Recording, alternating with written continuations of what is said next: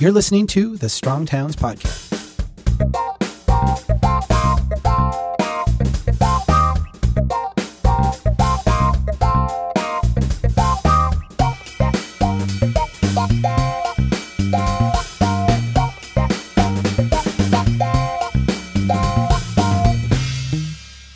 Hi, everyone. Welcome to the Strong Towns Podcast. Today, we're doing something a little different. We've started a new webcast called Ask Strong Towns, which will be hosted on a monthly basis by Chuck Marohn and other staff and friends of the movement. In it, we give you the chance to ask your burning questions about our vision for change and how the Strong Towns approach might apply in your place. The webcast is open to all Strong Towns members, and you can find more information by visiting the Ask Strong Towns page on our website. I'll include the link in the show notes. So today, and from here on out each month, we're sharing the audio from this webcast with you all.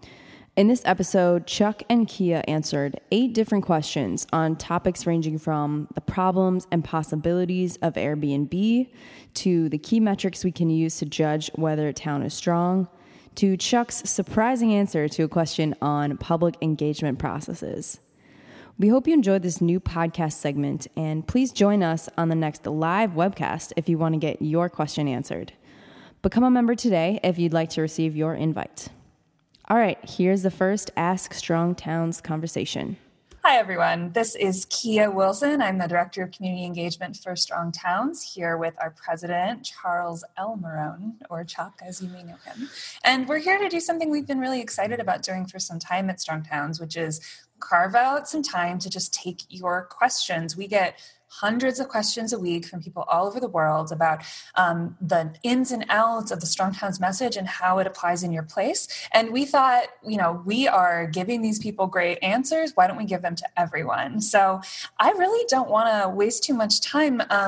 Chuck, do you have anything else you'd like to say about what we're doing here today? Are you ready to dive in? Yeah, no, I'm ready to dive in. I'm excited. Today is, I should note, today is the Minnesota Twins home opener. And I saw photos of like a foot of snow on Target Field and people out there with like shovels. So it's going to be very interesting here in like 3 hours to see what actually transpires. Okay. That's my excitement for today. So let's do this. Well, a few points of order before we jump in. There is a Q&A button at the bottom of your screen if you are tuned in live.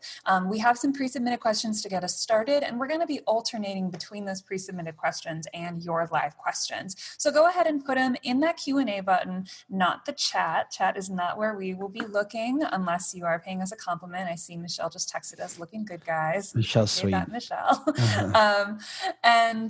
Otherwise, feel free to ask us anything that's on your mind. Might encourage you to keep your questions short and don't feel the need to give us a ton of background on the specifics of your town. Think about things that are going to benefit people all over the world and all over the country. The problems that you're experiencing in your town are very likely to be common problems in cities and towns across America. So let's go ahead and get started. Could I ask a quick question? Just to clarify, we open. I know we talked about this, but we talk about many things, and you guys just do things, and I just try to show up and do my best. We open this up to members only, right? To be here live and ask questions, and then we're going to release it as a podcast afterwards. Is that the deal? That's the deal. We did allow non-members to pre-submit some questions, but member questions are getting priority today because members are most engaged and active in our movement. Cool. All right. That's awesome. Yeah, I think so too. So the first question does come from a member. This is Rolly Cole from Austin, Texas. It was actually the very first question that we received, and I think it's a great one. I know Rolly. Yeah, Rolly asks, what makes for a good road, not a street or a strode, inside the city boundaries? And I know Rolly and I were talking about this a little bit offline. Rolly noticed that most of the time when we talk about eliminating stroads in our cities, we're talking about turning them into streets, making them walkable and friendly for people. Are there situations where it makes more sense to restrict pedestrian access, bike access, other non-car uses within a city limit? Yeah, I think too, when we talk about city limits, it does vary a lot around the country. the further east you go, the more city limits are urban. And the further west you go, like I was in Colorado Springs yesterday, it's almost 200 square miles. It's a massive, like huge city. And only a small part of that we would call urban. The rest of it you would call very suburban, even like exurban and rural in parts of it. So definitely you're going to go through all kind of types of roads as you go through that. I think a good road is about moving people quickly. It's about moving goods. It's about moving materials. And so essentially when you're making a good road, what you're doing is you're limiting access. Every time you have a driveway, every time you have an access point, every time you have even an interchange, what you're doing is you're creating basically like cross movement as opposed to just flow. And when you get cross movement, even back in my fluid mechanics classes, you create turbulence in the flow, and that's going to slow things down. It's going to make things less quick, less efficient. It's going to take more time, and that investment's going to be a lesser of an investment. A lot of times we struggle on Stroads because it will be, strip mall, McDonald's, big box store, and none of the places want their access closed. And I get that. I think the important first step is to not open new accesses on places where you say this is about moving traffic. And then over time, basically rerouting that traffic through streets, basically in a very slow way, so that when it gets on the road, it gets on at a convergence point, and then the road itself actually moves very quickly. I think that the Stroad to road conversion is actually very, from a technical standpoint, from actual going out and doing it, you run into a lot of deep political problems. And I actually think long term, the kind of the most viable strategy, particularly in a place like Austin, is to first of all not allow that, not create new accesses. And then second of all, as these places kind of struggle, as part of your rehab strategy for them is to consolidate accesses as much as possible. And, I don't really, to me, going out and dying on the hill of trying to close Walmart's access is probably not a viable, that's probably a low hanging fruit strategy. Right. But I think if you can think of that as something you would incrementally build up to make that road really function well as a good connection, you kind of have in mind what those incremental steps would be. Thanks so much. Does that make sense? I mean, St. Louis has got a lot of these weird roady places. Yeah, and I think there's a desire to move very quickly from one neighborhood to the other, and people often struggle with that. Well, what do you mean, Chuck? This should all be slow? And I think what we're talking about here is creating neighborhoods, right? And have things be very slow in the neighborhood, and then connecting the neighborhoods. So if you live in between neighborhoods, basically what we're trying to do is get you connected to that neighborhood center. And the further you are from that neighborhood center, I think the more problematic that connection becomes, right? Right. I mean, I think in St. Louis, there are areas where Stroads are running right alongside vibrant, to use a buzzword, neighborhoods where people are living, there's dense residential use, and then there's this huge sore thumb. And there are other areas where Stroads have killed off all signs of life. And there are a couple of houses hanging on, and maybe they should be roads. Maybe over time there are areas where you can start making those transitions. I think average citizens have instincts about this that they should listen to and speak up about. I also think just in a large paradigm sense, what we're talking about here is an incremental shift over time. Right. We're so used to working in, let's make this a really nice street. So let's go out and spend $3 million on a street reconstruction. No, what we're really talking about here is how do we, I can see a city like Austin or St. Louis or even my hometown of Brainerd going in, and instead of having a hierarchical roadmap, change their roadmap to say, here's where our streets are that we're building wealth, and here's where our roads are where we're moving people. And then over time, the strategy is to incrementally bring it more towards that prototype. That's not going out and saying we're going to close everybody's access on the next 2 miles to make this, spend millions of dollars to do that. But it's looking for opportunities over time to make those things happen. So that's a good segue into a live question that we just got from, I believe it's Pam Zedak. I'm not seeing a first name, but if I'm remembering my numbers right, I think that's her. Pam asks, what are some of the key metrics by which to discern whether a town is healthy financially and a lively, strong town? The mentality of our city council is that our bonds are AAA rated, so we're good. Yeah. So this is a classic question. What do you think, Chuck? Well, let's start with the bond rating thing. I actually just rewatched The Big Short. Just like I was somewhere where I was like had time and nothing else to do and couldn't work. So I wound up watching The Big Short, and it's fascinating because in there's a scene where they're talking to the rating agencies, and it's very clear that like the rating agencies have no clue. I've actually met with a group of municipal bond raters. They were not just Moody's, but other organizations. They had a meeting, and I was invited to attend and present to them. And I will tell you, and this should probably come as no shock to anyone, my presentation like blew their mind. They're like, wow, we never knew this. We never thought about this. We never considered any of this. I asked them, and I engage, like, explain to me how you go about doing what you do. And basically they say, they look back historically since World War II, basically since the Great Depression, very few municipalities have ever defaulted. When they've defaulted, there's a very key set of metrics that they look at. And they're basically relying on the fact that this rarely happens to say it likely will rarely happen. They're not really taking into account this whole life cycle thing and how things are very different today than they were in 1950 and 1960.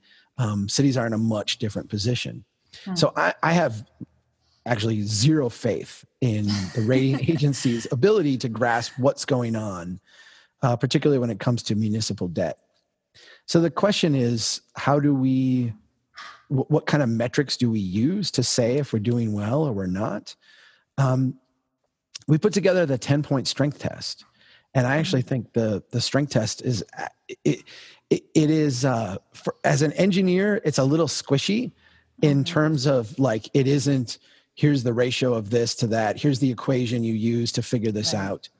But I actually think the squishiness is kind of the advantage that it has. I actually think that the idea of a city being something reducible to metrics is a fiction. I think it's something that we would like to believe. But I think if we look more at these broader outcomes that are contained in those 10 points of the strength test, what you really get a sense of is how dynamic is a city, how resilient is a city, how flexible and adaptable is this place, and how really strong or fragile is it. I'll just, as a last point, Quint Studer in Pensacola and the Studer Institute has been working on a series of community metrics for Pensacola. And I don't have I don't know their website off the top of my head, but if you just look for Studer Institute Pensacola metrics on Google, you'll find it. I think they've developed a pretty good set of kind of broad dashboard kind of things about the community. It gets into education, it gets into poverty rates and things like that I think are good indicators. But it also talks about the amount of debt and debt service and some of those things that are kind of parallel to the strength test as well. I think we would all like a nice equation to tell us whether we have a strong town. And I think that, at the end of the day, that just is not, I think if you're paying attention to our conversation, you realize that it's just not that simple. Right. And we shouldn't try to simplify it down to that, or we'll lose a lot. Right? I agree completely. So I want to turn to a pre-submitted question now that I thought was a great one. I'd never thought about it in quite this way, and you'll see why in a moment. So this one comes from James Demby of Raleigh, North Carolina. And James says, I live in a city where the economy is booming and the population and jobs are growing quickly. It seems like we're doing lots of things right. Do you have any advice for building momentum for a Strong Towns approach in a place like this? Feel like there are too many areas where I could dedicate my time because they're so good for the city right now, and each one is difficult. And the reason I had never thought about this is because I don't have this problem in St. Louis. Right. We are not booming. And I'm so curious what you think, Chuck. How do you sell an incremental Strong Town style approach in a community that, to put it bluntly, is in a phase of the growth Ponzi scheme where everyone thinks everything's going great? Right. This is the hard one. And, when I travel, this phone never rings. And it seems like every time I get on a call, this thing rings. So let me just shut this off for a second. Yeah, it's all good. I can keep us going here. I want people to continue to submit their questions. That is a total sales call, too. How annoying. There's no way to shut that off either. Sorry, Murphy's everybody. Law, it's going to happen. It gave people a chance to submit a few more questions. Okay. So we're all good. As I travel around the country and talk to places, the places that are the most difficult to have this conversation with are the ones that are deep in the illusion of wealth. The places that are, hey, like everything is great here. We're doing everything great. And in fact, I can go back to my own past, my own like early engineer days, when I worked for an engineering firm that did stuff in the neighboring city of Baxter. Baxter here in central Minnesota is the suburban place. This is where the farm that my great-great-grandparents homesteaded is located. It's where I grew up. When I was a kid, it was 1,000 people. Now it is 9,000.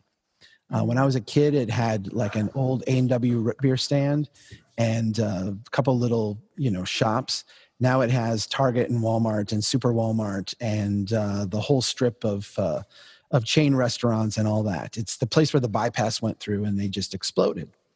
I think the fascinating thing about it, just from like a human psychology standpoint, is that when we worked in Baxter, there was like a general consensus that these people were really smart. Like they had it figured out. And the reason you could say they had it figured out is just look, this place looks good. This place has money. This place is doing well. And then you would look across the river to Brainerd, which was the old railroad town, which had the old grid and the old neighborhoods, but things were neglected and run down. They struggled with their budgets. They weren't doing quite as well. And you would say, these people are not as smart, have not figured out as well. These people are, making the wrong decisions. And what I've come to realize is that this was it was a lot like confirmation bias, right? Like I'm on the winning team. We are smart. We have it figured out. Right. They're not, so they must be. And I've just come to realize how like silly that actually is. It's very hard to break through in a place where everything is working out well, and you feel you want to feel when you're part of that. Like the reason it's working out well is because you somehow are like King Midas, and everything you touch turns to gold. As opposed to it's just your day in the sun. You're enjoying that illusion of wealth phase of the Ponzi scheme. Right. So where do you start a conversation in that place? For me, I feel like it's really important for all of us to not like jump in front of the train or jump in front of like the moving bus. Or the semi, in this case, of the illusion of wealth, the semi full of imported goods. It's important not to like jump in front of that and die, right? Like you don't want to die on that hill. To me, it's all about like getting momentum going where you can. And so when people ask me like, where do I start? I always say, start by getting to know your neighbors. Start with the block in front of your house and the people around you. How do you make that a better place? What would make that like incrementally the next step towards becoming a strong town? How do you then connect to people on the next block and throughout the neighborhood? And how do you build momentum there? Look at your community and find where the low-hanging fruit is. What you're trying to do in your place is actually start a movement for change. And you won't do that by going out to the edge and fighting Walmart and telling them like, this is why we're going bankrupt. I don't think that it's bad to interject some of that into the conversation and start to educate people and share these ideas and let people know. But I think the places where you want to spend your energy are the places where you can start to build a community of people who are seeing things differently and want things to change and are ready to push back on that and can come to grips that this illusion of wealth is not going to last. In booming places, those are hard to find. But as you get it started now, and as time goes on and things become more difficult in those places, your movement will gain credibility, it will grow, and you'll be the difference maker in whether your place succeeds or fails. Does that... I mean, you have spent your life mostly in places that have struggled. Yes. I spent a big part of my career in places that did not, places that were growing gangbusters. Does that resonate with you as a person who kind of has the opposite experience? It does. And I will say that, just because I've lived in failing industrial Midwestern cities doesn't mean it's easy. Right. No, it's not easy. To get people to say, this is the reason why it's failing. This is because there's a million things to blame. And I mean, one concept that I had introduced to me by a mentor of mine is that when you're talking to someone whose mind you're trying to change, it's not like converting someone to a religion. It's like moving a needle on a speedometer. You're trying to get someone, you're working incrementally, just like we're talking about all the time at Strong Towns.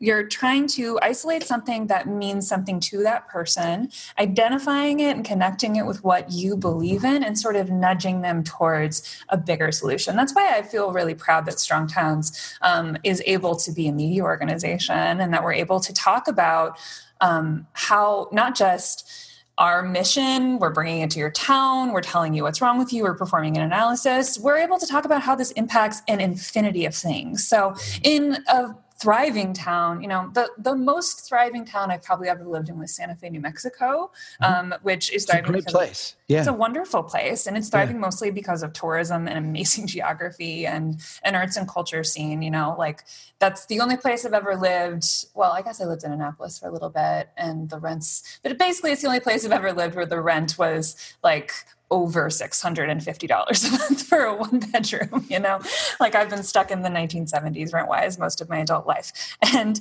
the way that I would probably try to encourage someone in Santa Fe to look at it is say, look at the neighborhood, the neighborhoods in your town that are really the most exciting, where the most people are walking around, where the reason people come to Santa Fe is to go to the plaza and to look at these traditionally incrementally developed places. And when you get out of town and you start to drive down the Stroads, things are changing. What kind of Santa Fe do you want to leave behind you? What's personal to you? And then you can start introducing some concepts of, what is happening when the plaza is offsetting all of the costs for this, sprawl or whatever you want to call it on the outskirts of town. So that's all I'd weigh in on that one.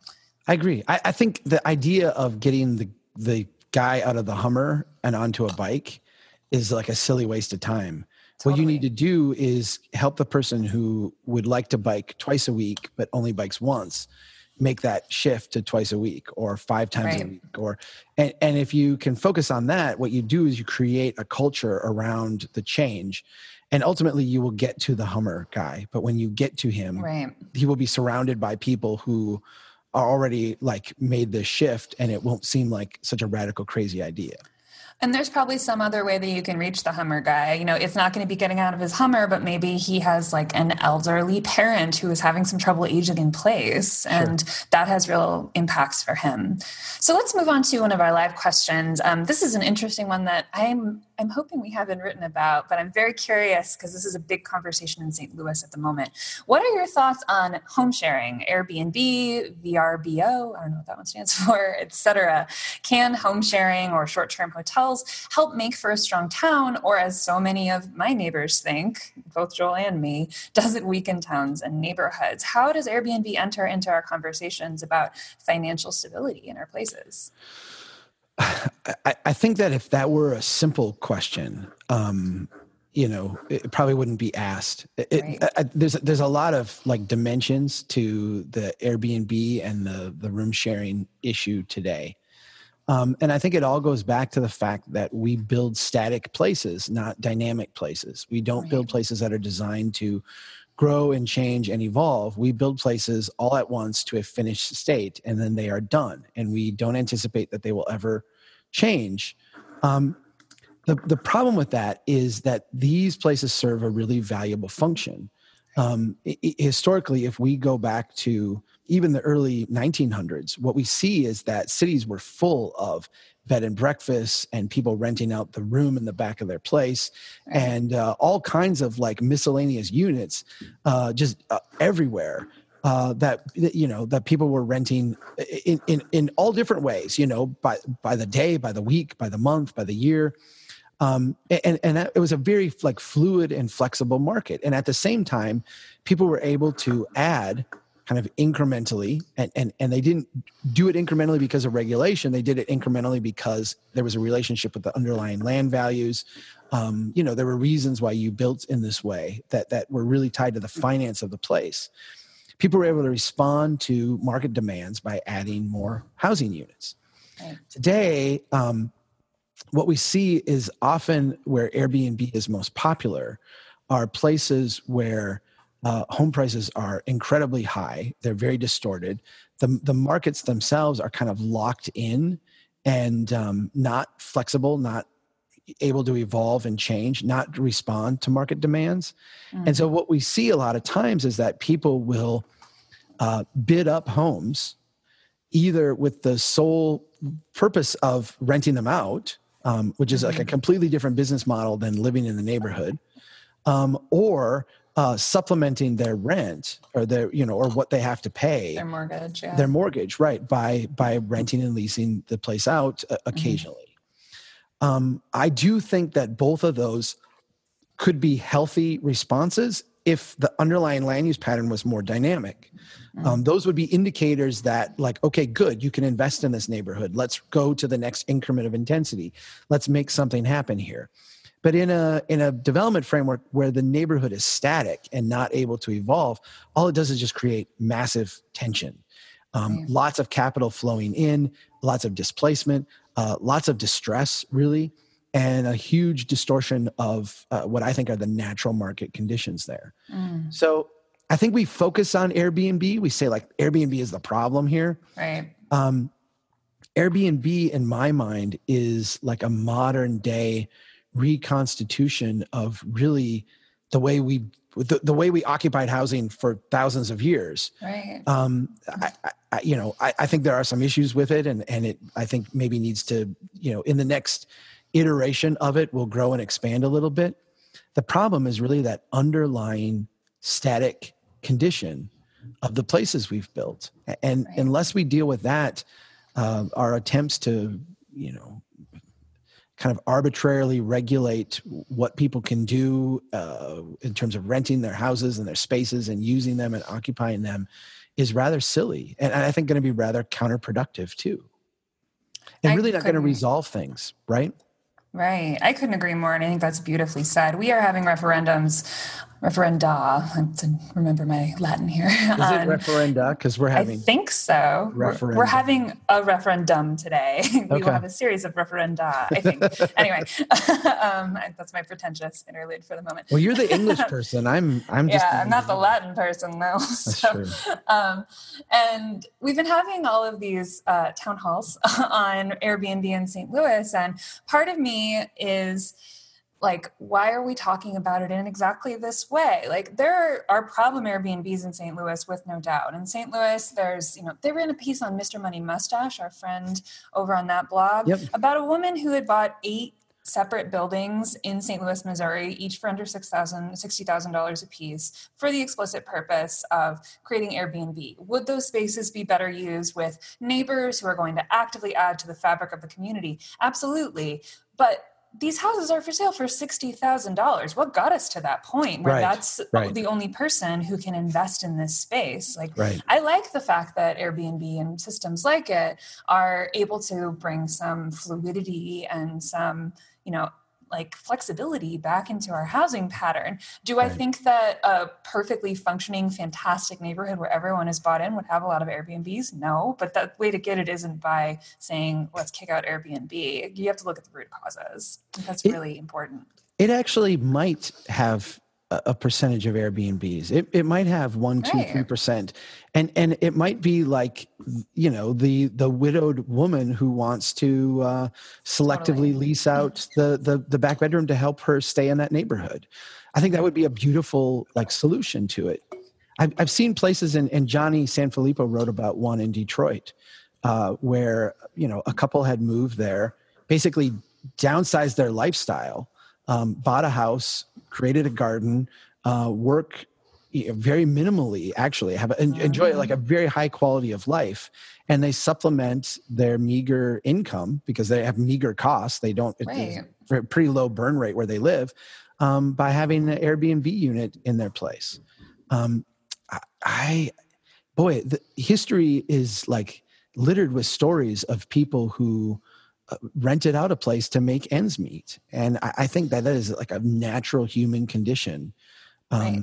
We deny that today. And I think we deny that to the damage, not of the wealthy, but of the poor and the upstart. Right.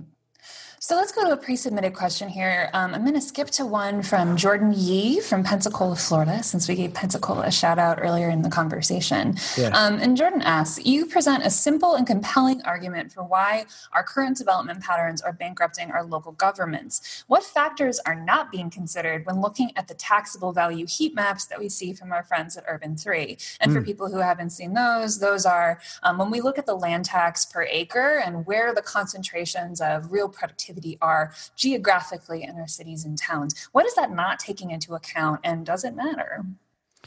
Yeah, that's a really good question.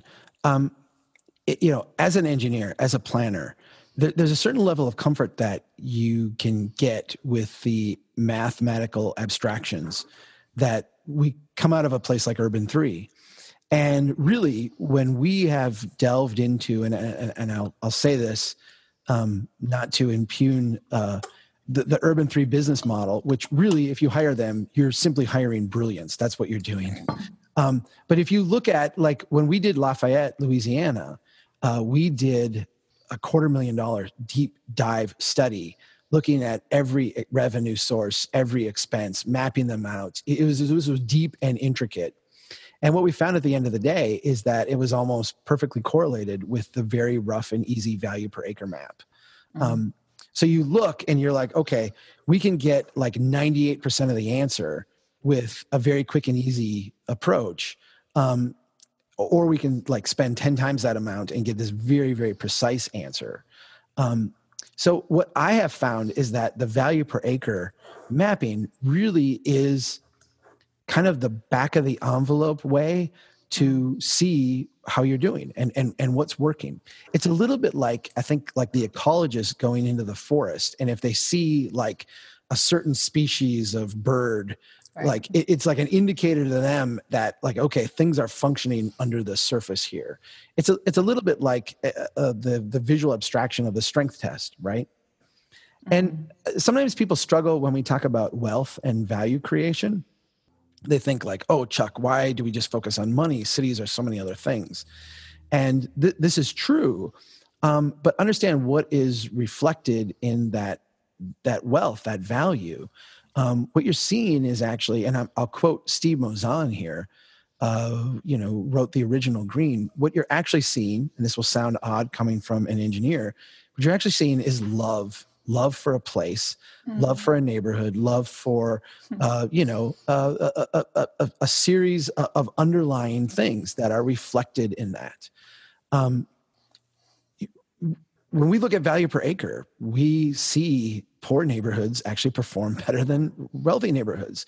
Right. We see the Little Jimmy's Pizza actually perform better than the Pizza Hut out on the edge of town. There is something there that this kind of mathematical abstraction captures. And while I'm not going to claim that, you can do site planning based on value per acre, you can certainly do on a coarse neighborhood level an understanding of where the passion of a community lies by looking at that. I feel like that map captures, and I just use the term love, and I think that, if we could break down like all the Greek ways of describing love, I think what you're talking about is like whatever the word would be that talks about like an attachment to a place. You're talking about, the business relationships that people form. You're talking about the personal relationships that people form. You're talking about the schools, the neighborhoods, the parks, the backyard barbecues. There's a whole lot that's captured in that goes way beyond the financial. The financial is like a very quick snapshot that gives you that. And the map shows you that like very quickly.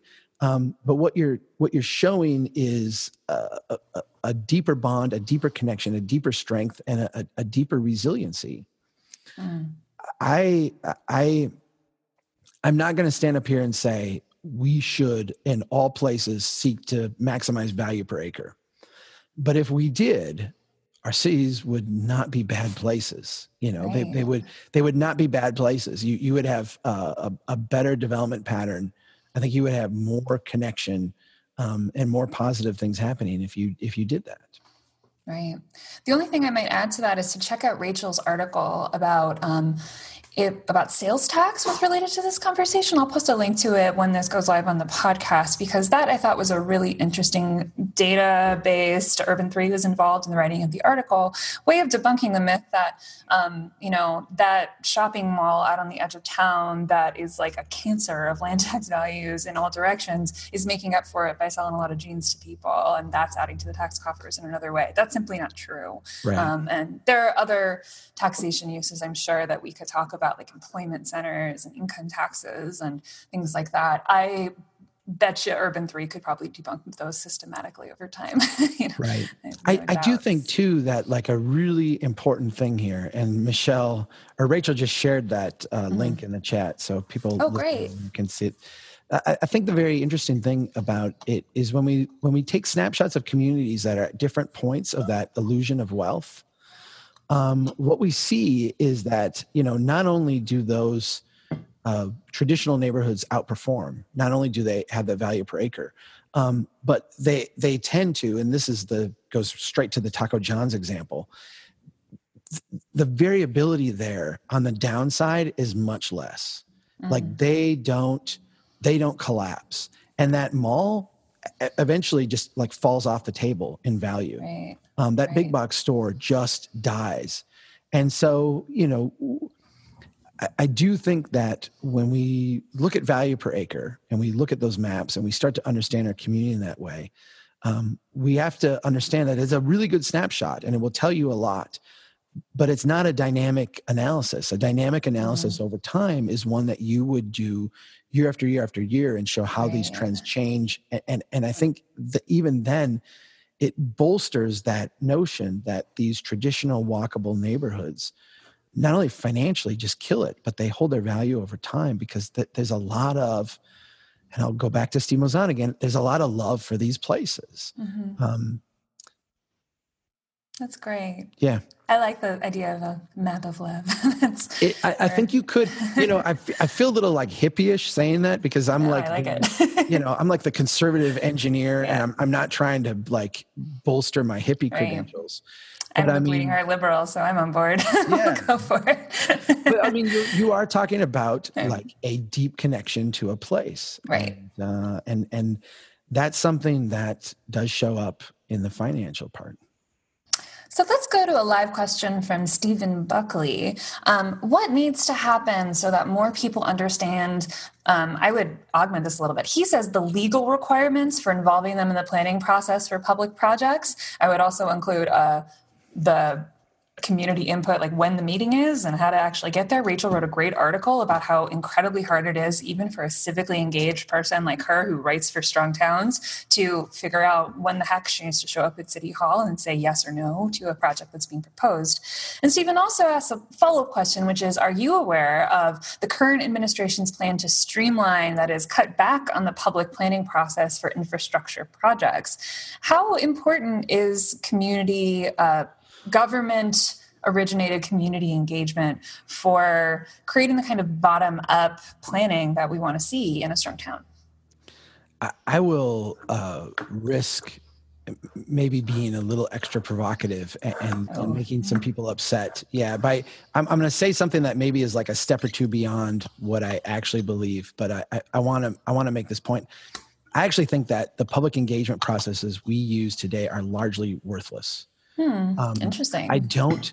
If you look here, back in the early automobile highway building days, we just went out and built highways. We didn't have public engagement, and if we had public engagement, it was just to tell people like, we're ripping down your neighborhood. Sorry, and what happened is that ultimately, because of the backlash of that, at the federal level, we came in and we created all these public engagement processes. The environmental laws, the NEPA laws, went in and created requirements for public hearings, requirements for environmental reviews, notification requirements, and all these things kind of crept into how we do government. I worked in that system for a long time. I mean, I started doing engineering work and worked on many projects like this. And then as a planner, when we did zoning work, we had like official notification we had to follow. It's very sterile. It's very generic. It empowers the people who know what's going on. So the staff, the council members who are used to working in this environment, the big developers, the attorneys who are used to working in this environment. It does very little except give like a populist outlet for the pitchfork and torch crowd to show up and yell and scream and get really mad.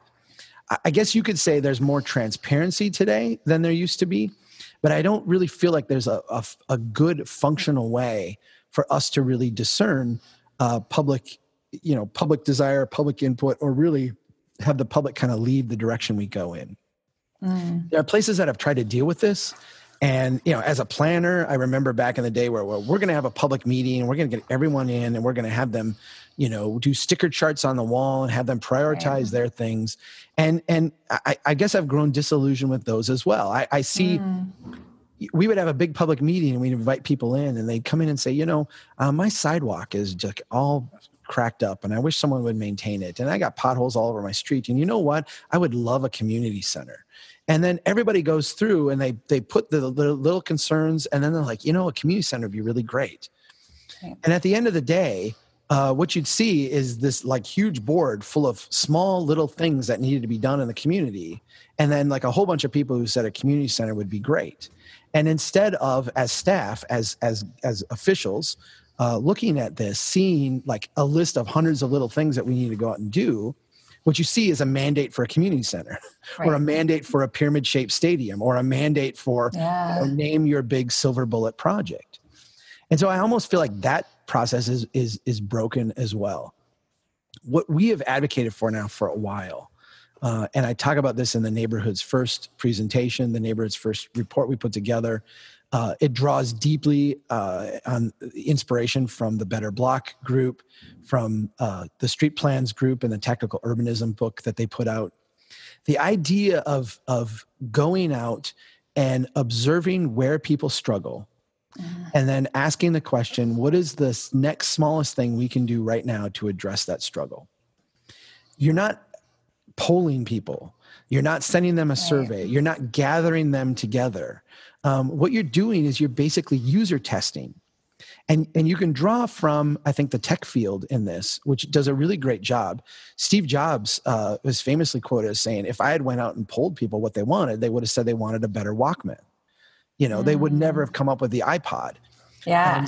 But what he did is they developed this thing. They rolled it out. They tested it. They saw how people used it, and then they iterated. Google does this all the time. Google doesn't roll out like, here's our brand new version of Gmail. It completely changes it. What they do is they'll do a little tweak. They'll watch how people use it. They don't ask you, like, do you like this or not? Because what they found is that from a human psychology standpoint, we're a bunch of chimpanzees and we can't really explain what we like and why we like it. We don't. We're really bad at this. But if you watch what people do, you get a really good sense of what needs to happen. And so tech companies have gotten really, really good at iterating in this way. We even have done this with our website. We go out and ask people, like, what do you want on the website? And then we put it in there and then nobody uses it. And then we go in and we put something else in and like everybody uses it. And it wasn't the thing that people said they wanted. So I think cities need to invert their process to be less about the decision makers decide the policy, they go sell it to the public, they have the required public hearing, and the public hearing becomes like a bitch session or a place to like sell something. And instead, start with, let's go out and observe where people struggle. Let's do small improvements to try to address that today. Where those take off and work well and actually fit and let's make them more permanent. Let's scale them up. Let's improve them over time. Let's iterate. To me, that's like the core of the Strong Towns approach.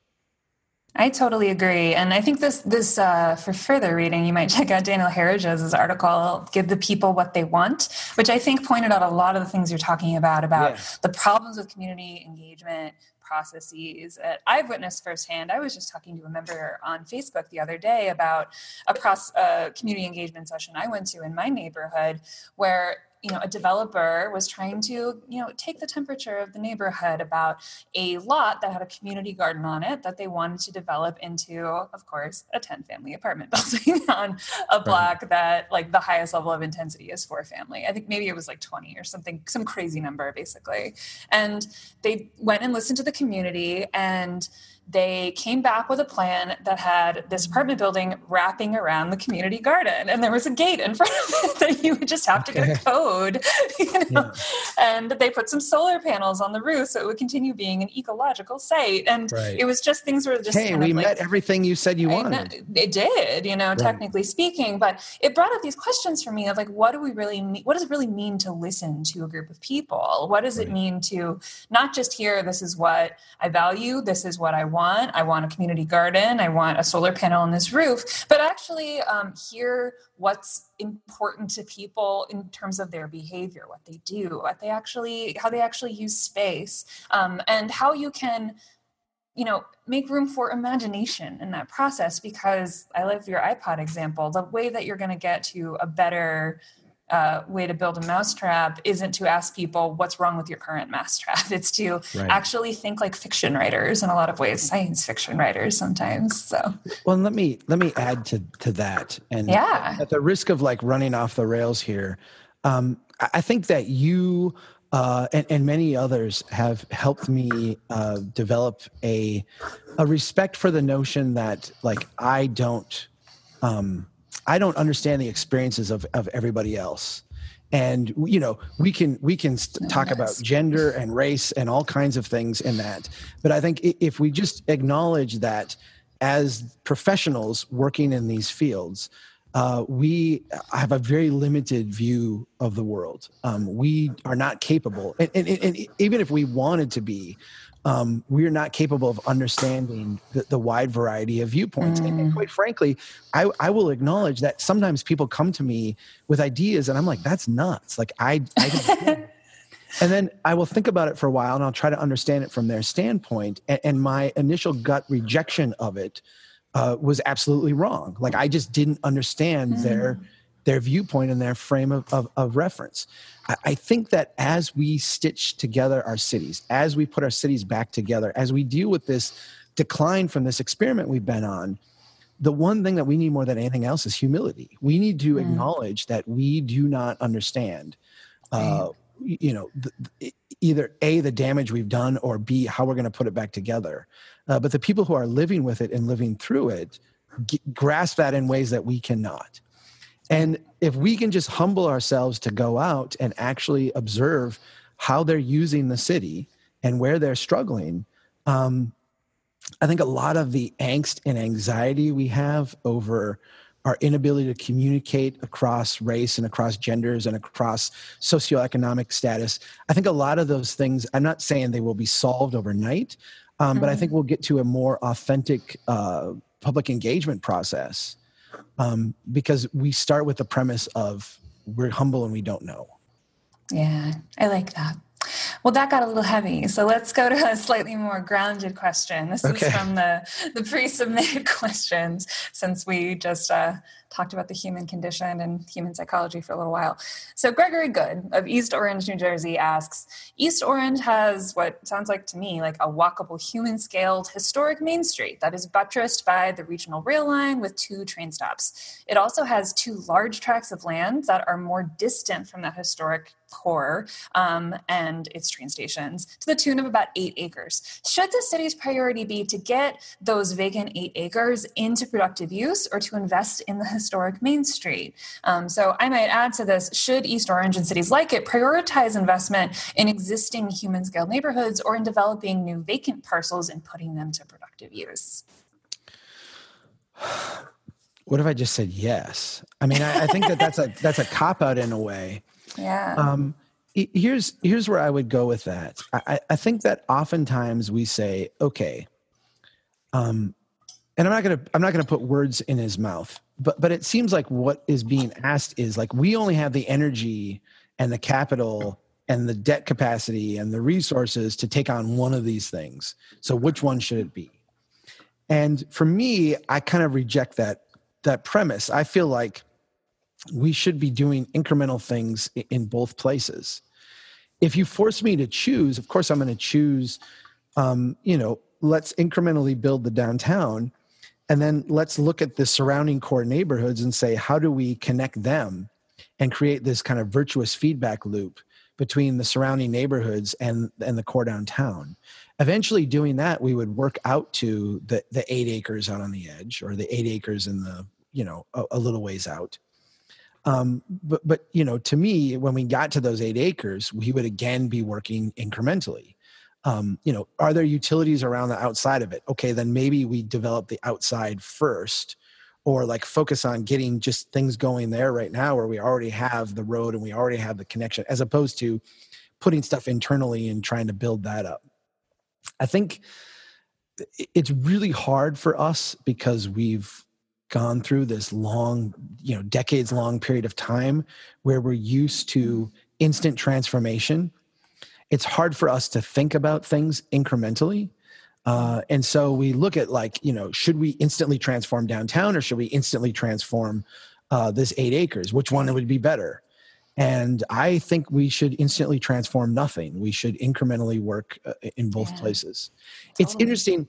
Let me add this because I know people have asked us a lot lately about, and I think the place where particularly, and you can push back on this if you want, but I think particularly like progressive, kind of big people who look to government to do big transformative things struggle with our message is that they'll say, these problems are so huge, we need to go out and do big things to tackle them. Right. We need, and understand that when I say work incrementally, I'm not talking about do one small thing a year. I'm saying instead of doing one huge thing, do 1,000 small things. Exactly. It's the same amount of energy. It's just in like a more productive, dispersed kind of way. You're not, to use like the old adage, you're not putting all your eggs in one basket. You're actually making a bunch of little bets and then incrementally growing those that are working out. It's not a cop-out to say this problem's too big for us to solve. It's saying this problem is so huge that we actually need to work incrementally to figure out like the best way to tackle it.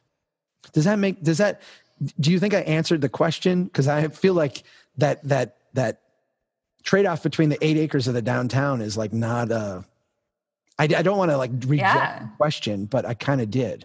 No, I don't think you rejected it at all. I think you're saying, well, this will lead into, I might break with my format a little bit and lead into a question that will answer it, but you're talking about the fact that we tend to fall into these binaries. And, I do not push back on your characterization of people who are identified as progressive, of being a little defensive when you say, I don't want to do this project, this all-in silver bullet project. And that means clearly I don't care about this thing.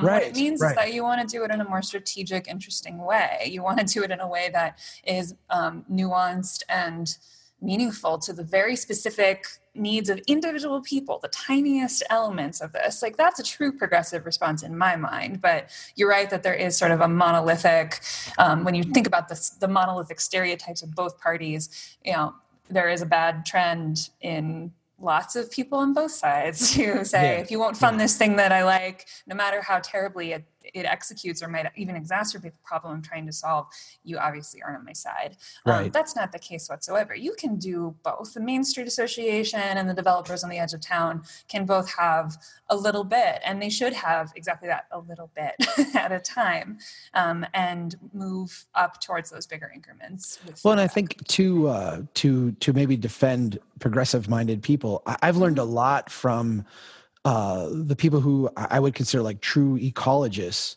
who, will say like here's how natural systems work.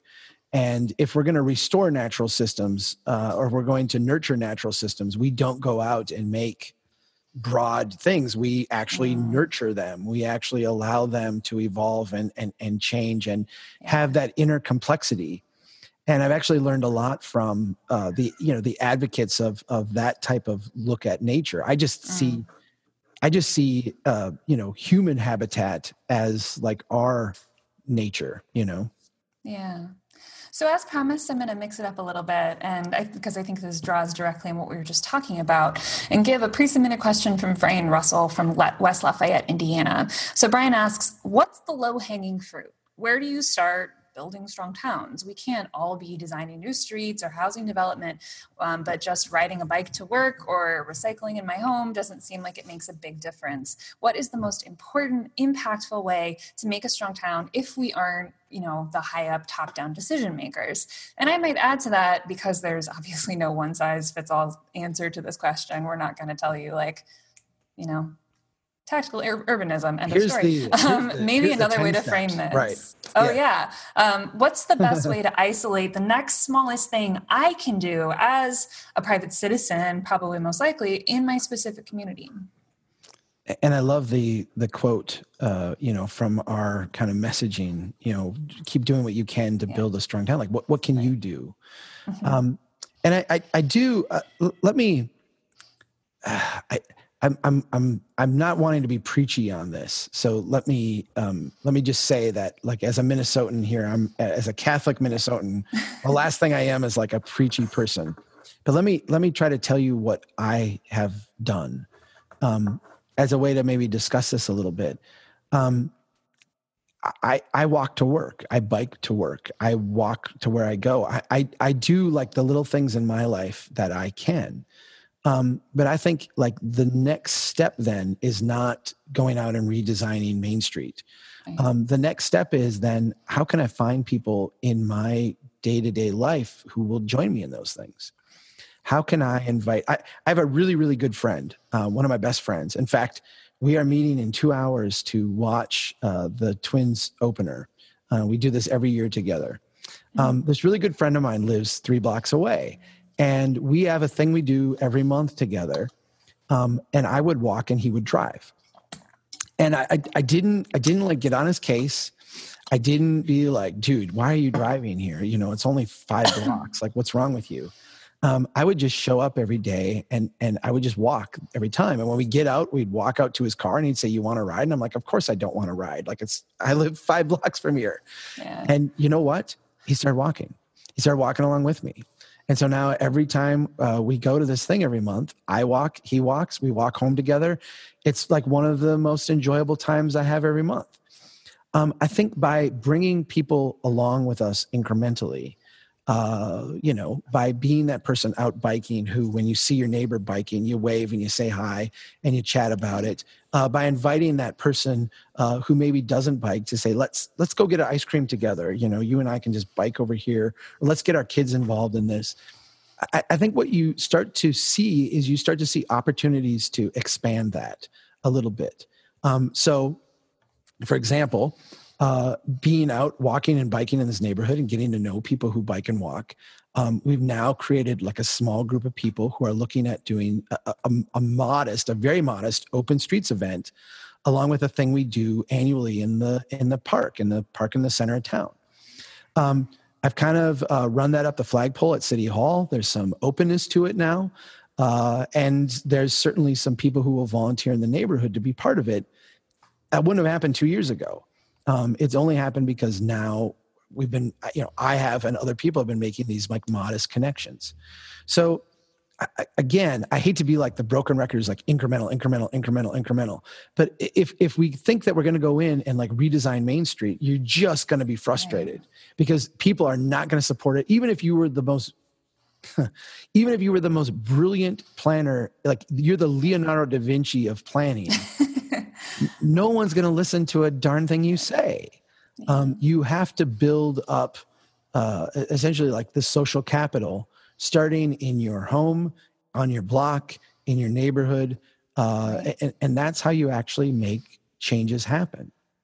The thing is, you start doing it and it builds on itself. It really, really does.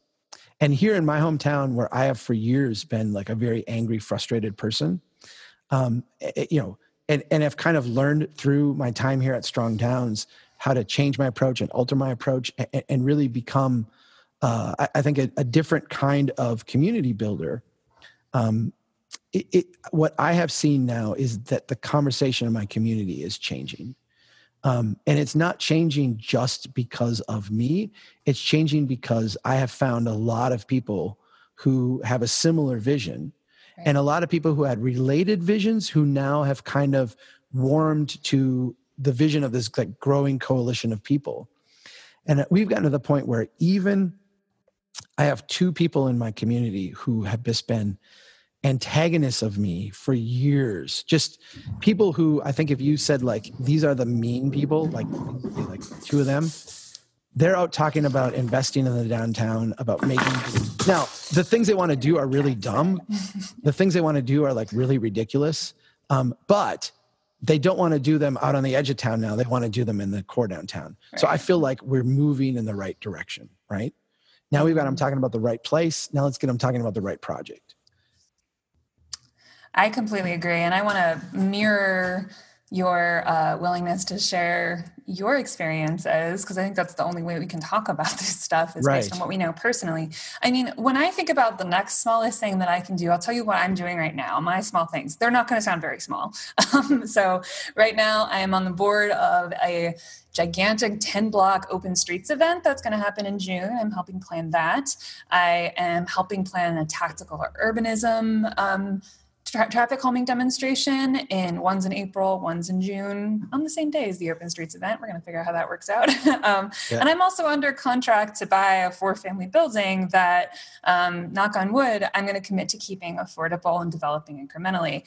All of those things started with much smaller chunks, many months, sometimes years ago. So the Open Streets event happened because I got coffee with someone who I thought was interesting, who I wanted to know a little bit more about her work. And we started thinking about ways to collaborate. The traffic calming event is because I replied to an email I got from my community development board that said, hey, would you like to join this board of people? We meet 4 times a year and you just give a little bit of feedback to us. And that spawned committees and things grew from there.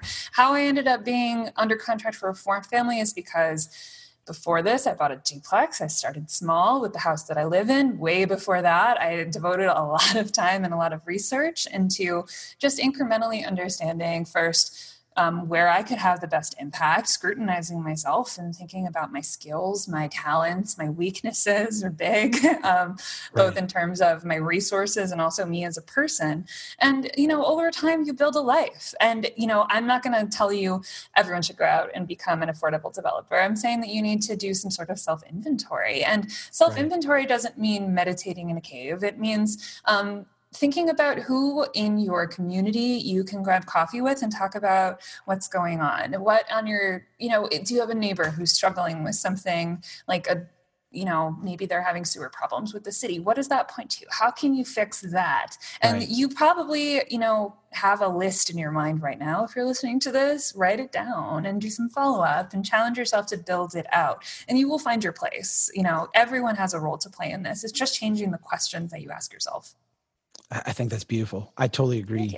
You reminded me of, because I'm not I'm like a horrible reclusive introvert at times. And I force myself to do things like that. It's 2018. We use social media. I was involved myself in some of the community conversations online, and I found people who I didn't know.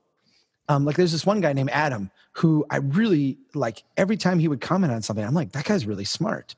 Like, I don't know anything about this guy. Who is this guy? And I friended him, and I just said that to him. Like, you seem like a really smart guy. You seem like someone I would like to know. And we just communicated back and forth, never met. And one day I said, let's have lunch sometime. And we actually went and had lunch. And that was like 3 years ago. We've been really good friends ever since. He lives about 8 blocks away from me.